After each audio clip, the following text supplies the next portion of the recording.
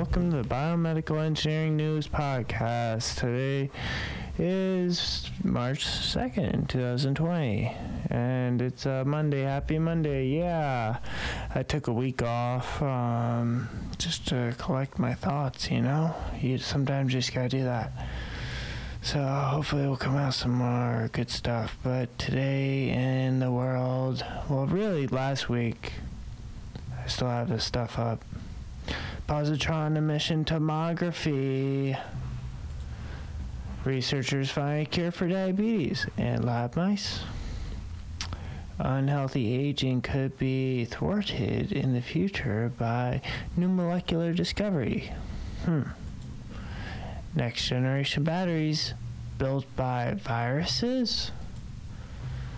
Down on the farm that harvests metal from plants. Scientists discovered the first animal that doesn't need oxygen to live. Robots that teach autistic kids social skills could help them develop cupping therapy, and that's our biohack of the day, cupping. No sound effects, just music. Let's move.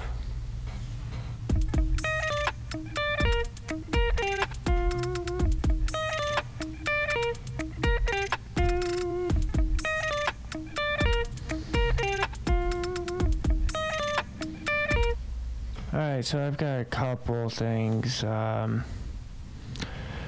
got emails from MATLAB, and there was an email on there saying how they're using cancer against itself, and I was like, wow, this is interesting.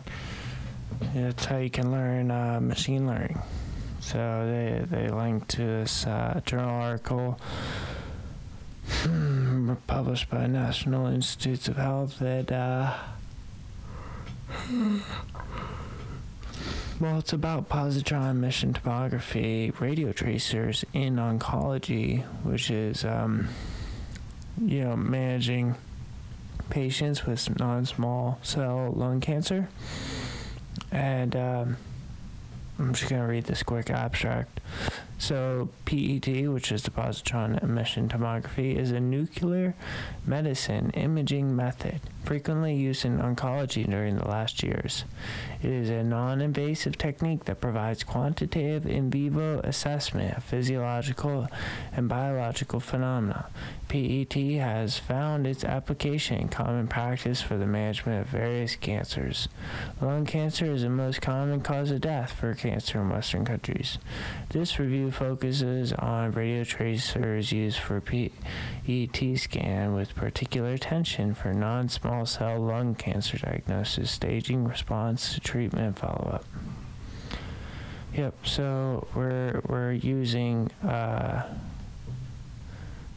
machine learning to better diagnose and to get prognosis based on the radio tracers in the oncology of small. So, alright, so let's move forward.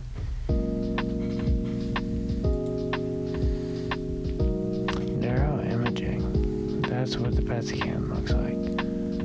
Maybe I'll take this photo, it's pretty good.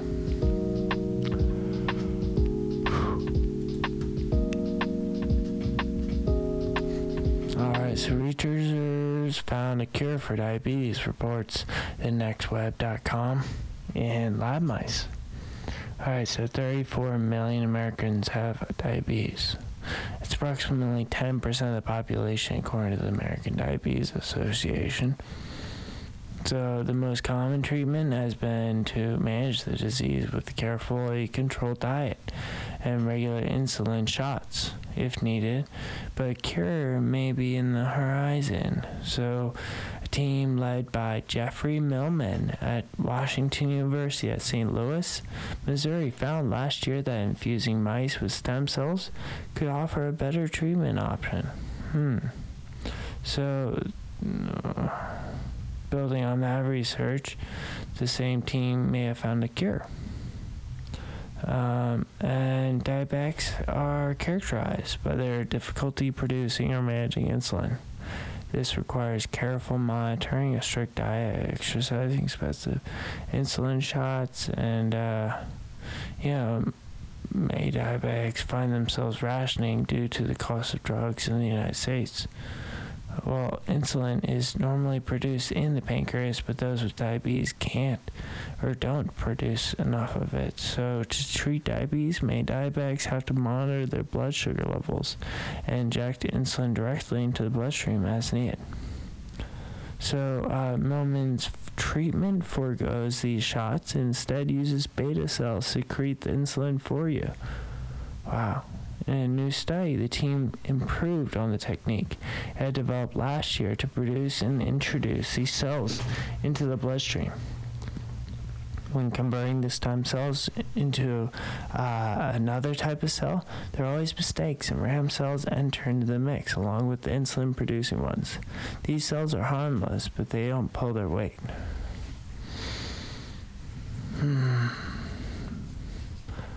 Yeah, these beta cells sound really interesting, so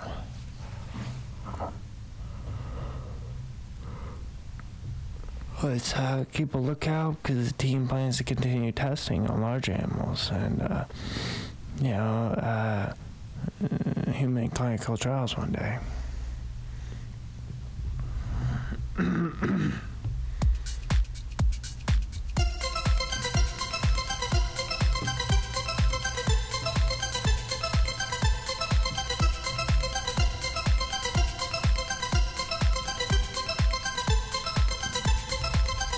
Alright, so unhealthy aging could be thwarted in the future by a new molecular discovery.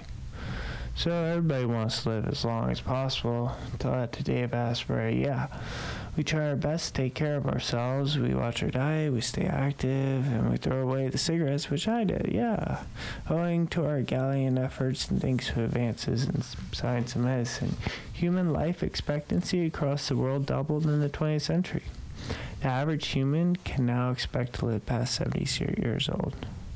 Crucially, a new study has uncovered potential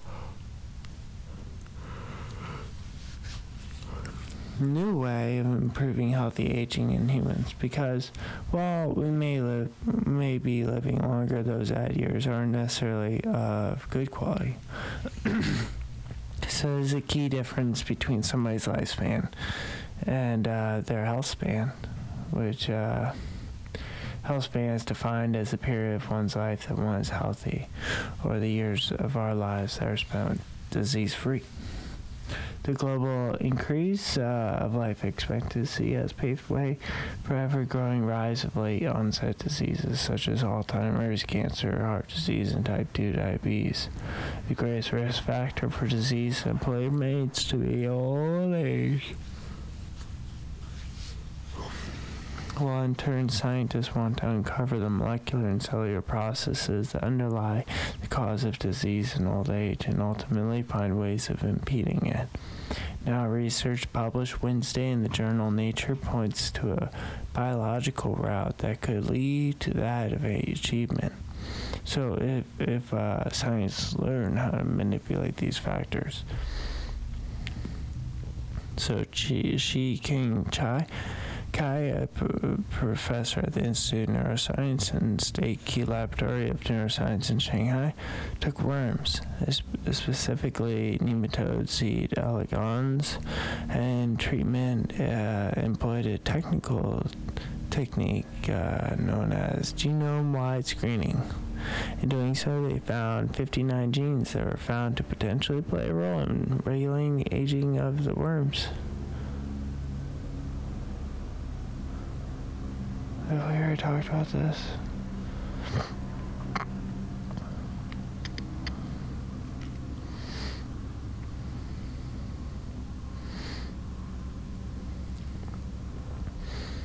I don't think they're talking about the same one that we talked about a while back. Whatever. Alright, so aging in worms. We've talked about this. Gosh darn it, what have we done? So these two proteins are called BAZ2 and SET6. They're from mice and humans. When the researchers removed one of these regulators from the mice, they witnessed a noticeable improvement in cognitive decline in the mice subjects as they aged. In turn, the human versions of the two regulators appear to play a role in the progression of Alzheimer's. Their expression in our frontal cortex was known in the study to increase as we age. So, let's move forward.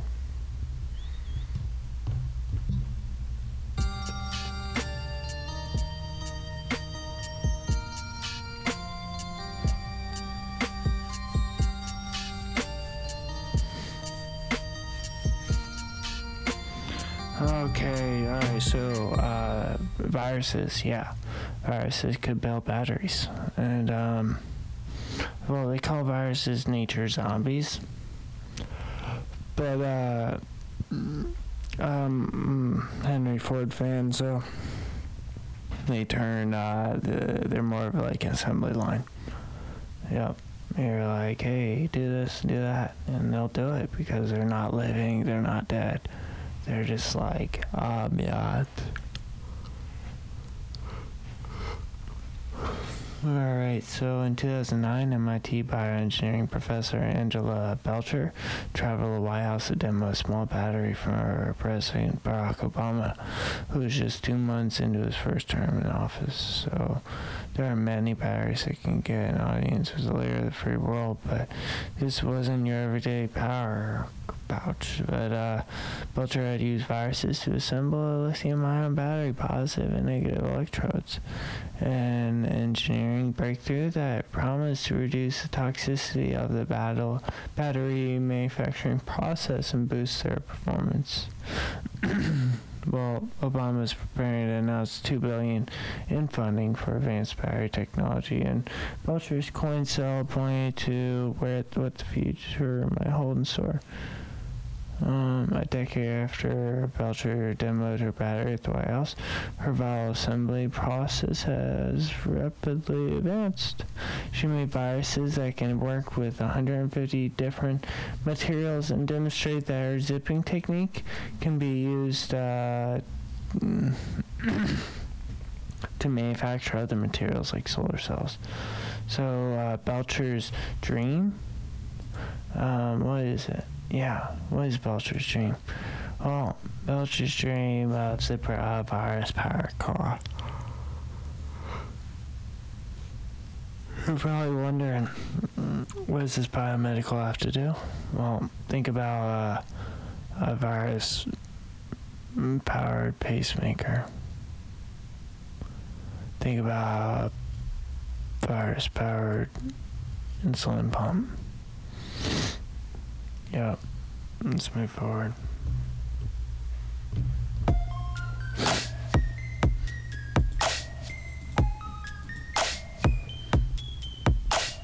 Same sort of thing, we got harvest metal from plants.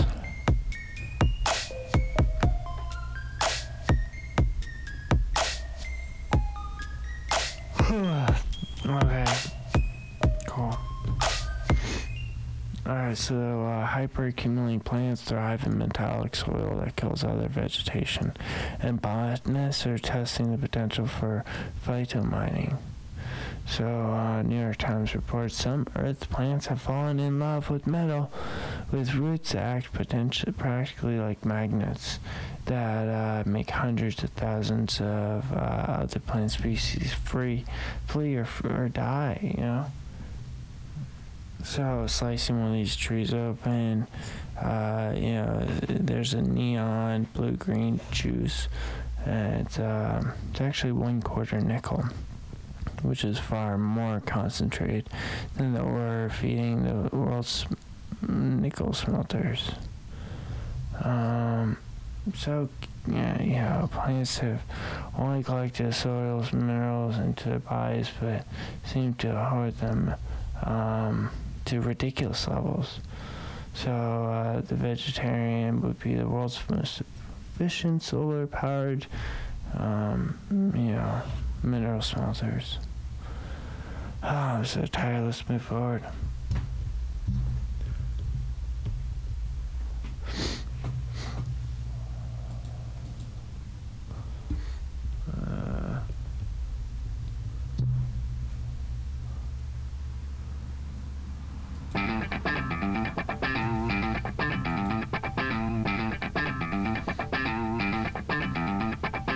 So scientists discovered the first animal that is in the oxygen to live.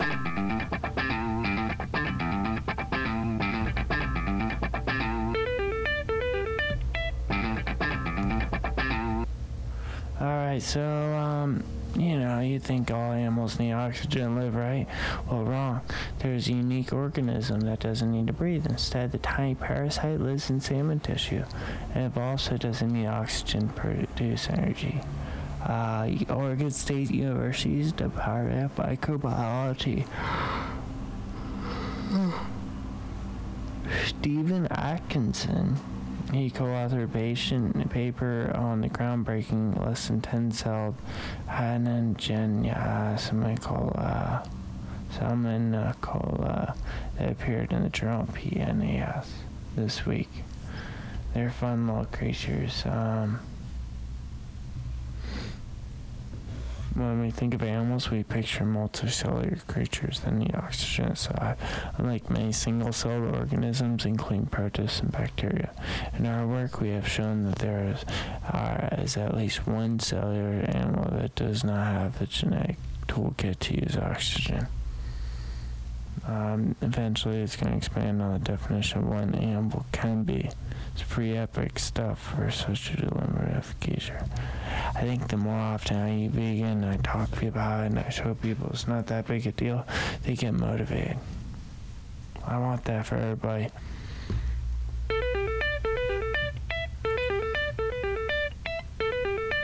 Alright, so we got robots that teach autistic kids social skills, could help them, develop, so... And it's an epidemic. 1 in every 160 children globally has autism spectrum disorder. At my work, there's a kid that has...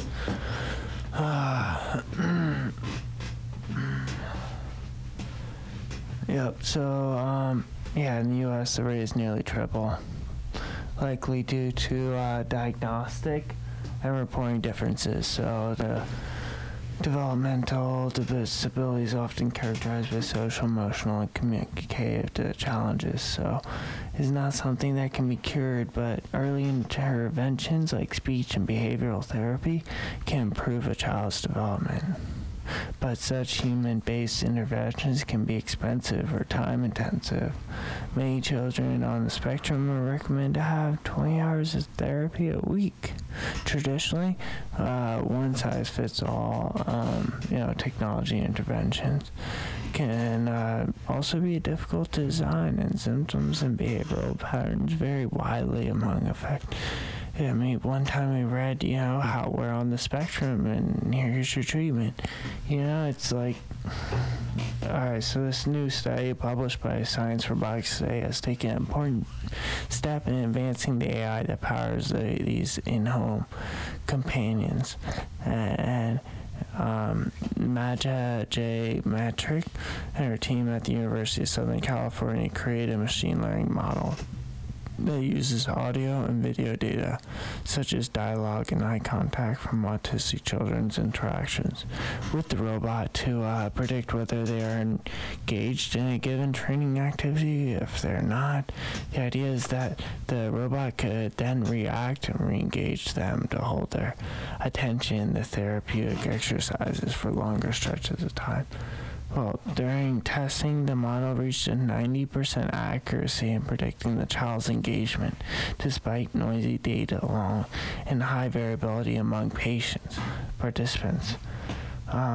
Importantly, the study was done using data collected from robots that lived with the children in their homes for a month-long period. It's part of a multi-year research initiative that has sought to examine the impact and advance the capabilities of these companions in a realistic environment. In contrast, most other studies of today have been limited to short time scales and controlled lab settings because of the intensive approval and design processes required to bring such technology in-home. Alright, so let's just get to our biohack segment, right? Biohack.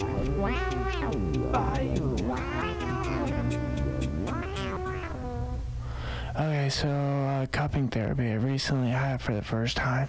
Some people like to think it's pseudoscience. Well, it fucked my stomach up. Really did. I was like weird all week. I didn't really know what was going on. And yeah, I've been studying like, Qi and just don't really understand, like feng shui and how it affects everything. I mean, of course it could be all fake, but what if it's not? And, cupping is a type of alternative therapy that originated in China. It involved placing cups on the skin to create suction. The suction may facilitate healing with blood flow. So, the flow of qi, spelled Qi, in the body. Qi is a Chinese word meaning life force. A famous Taoist alchemist and herbalist, Jie Gong, reported that practice cupping he lived from 281 to 341. Incredible. So many Taoists believe that cupping helps balance yin and yang, or the negative positive within the body, resulting balance between these two extremities is thought to help with the body's resistance to pathogens, as well as the ability to increase blood flow and reduce pain. So increase blood circulation in the area where the cups were placed, and they may also relieve muscle tension, which can improve blood flow and promote self-repair. It's also, there's like different types of cupping. There's two different main categories with dry cupping and wet cupping.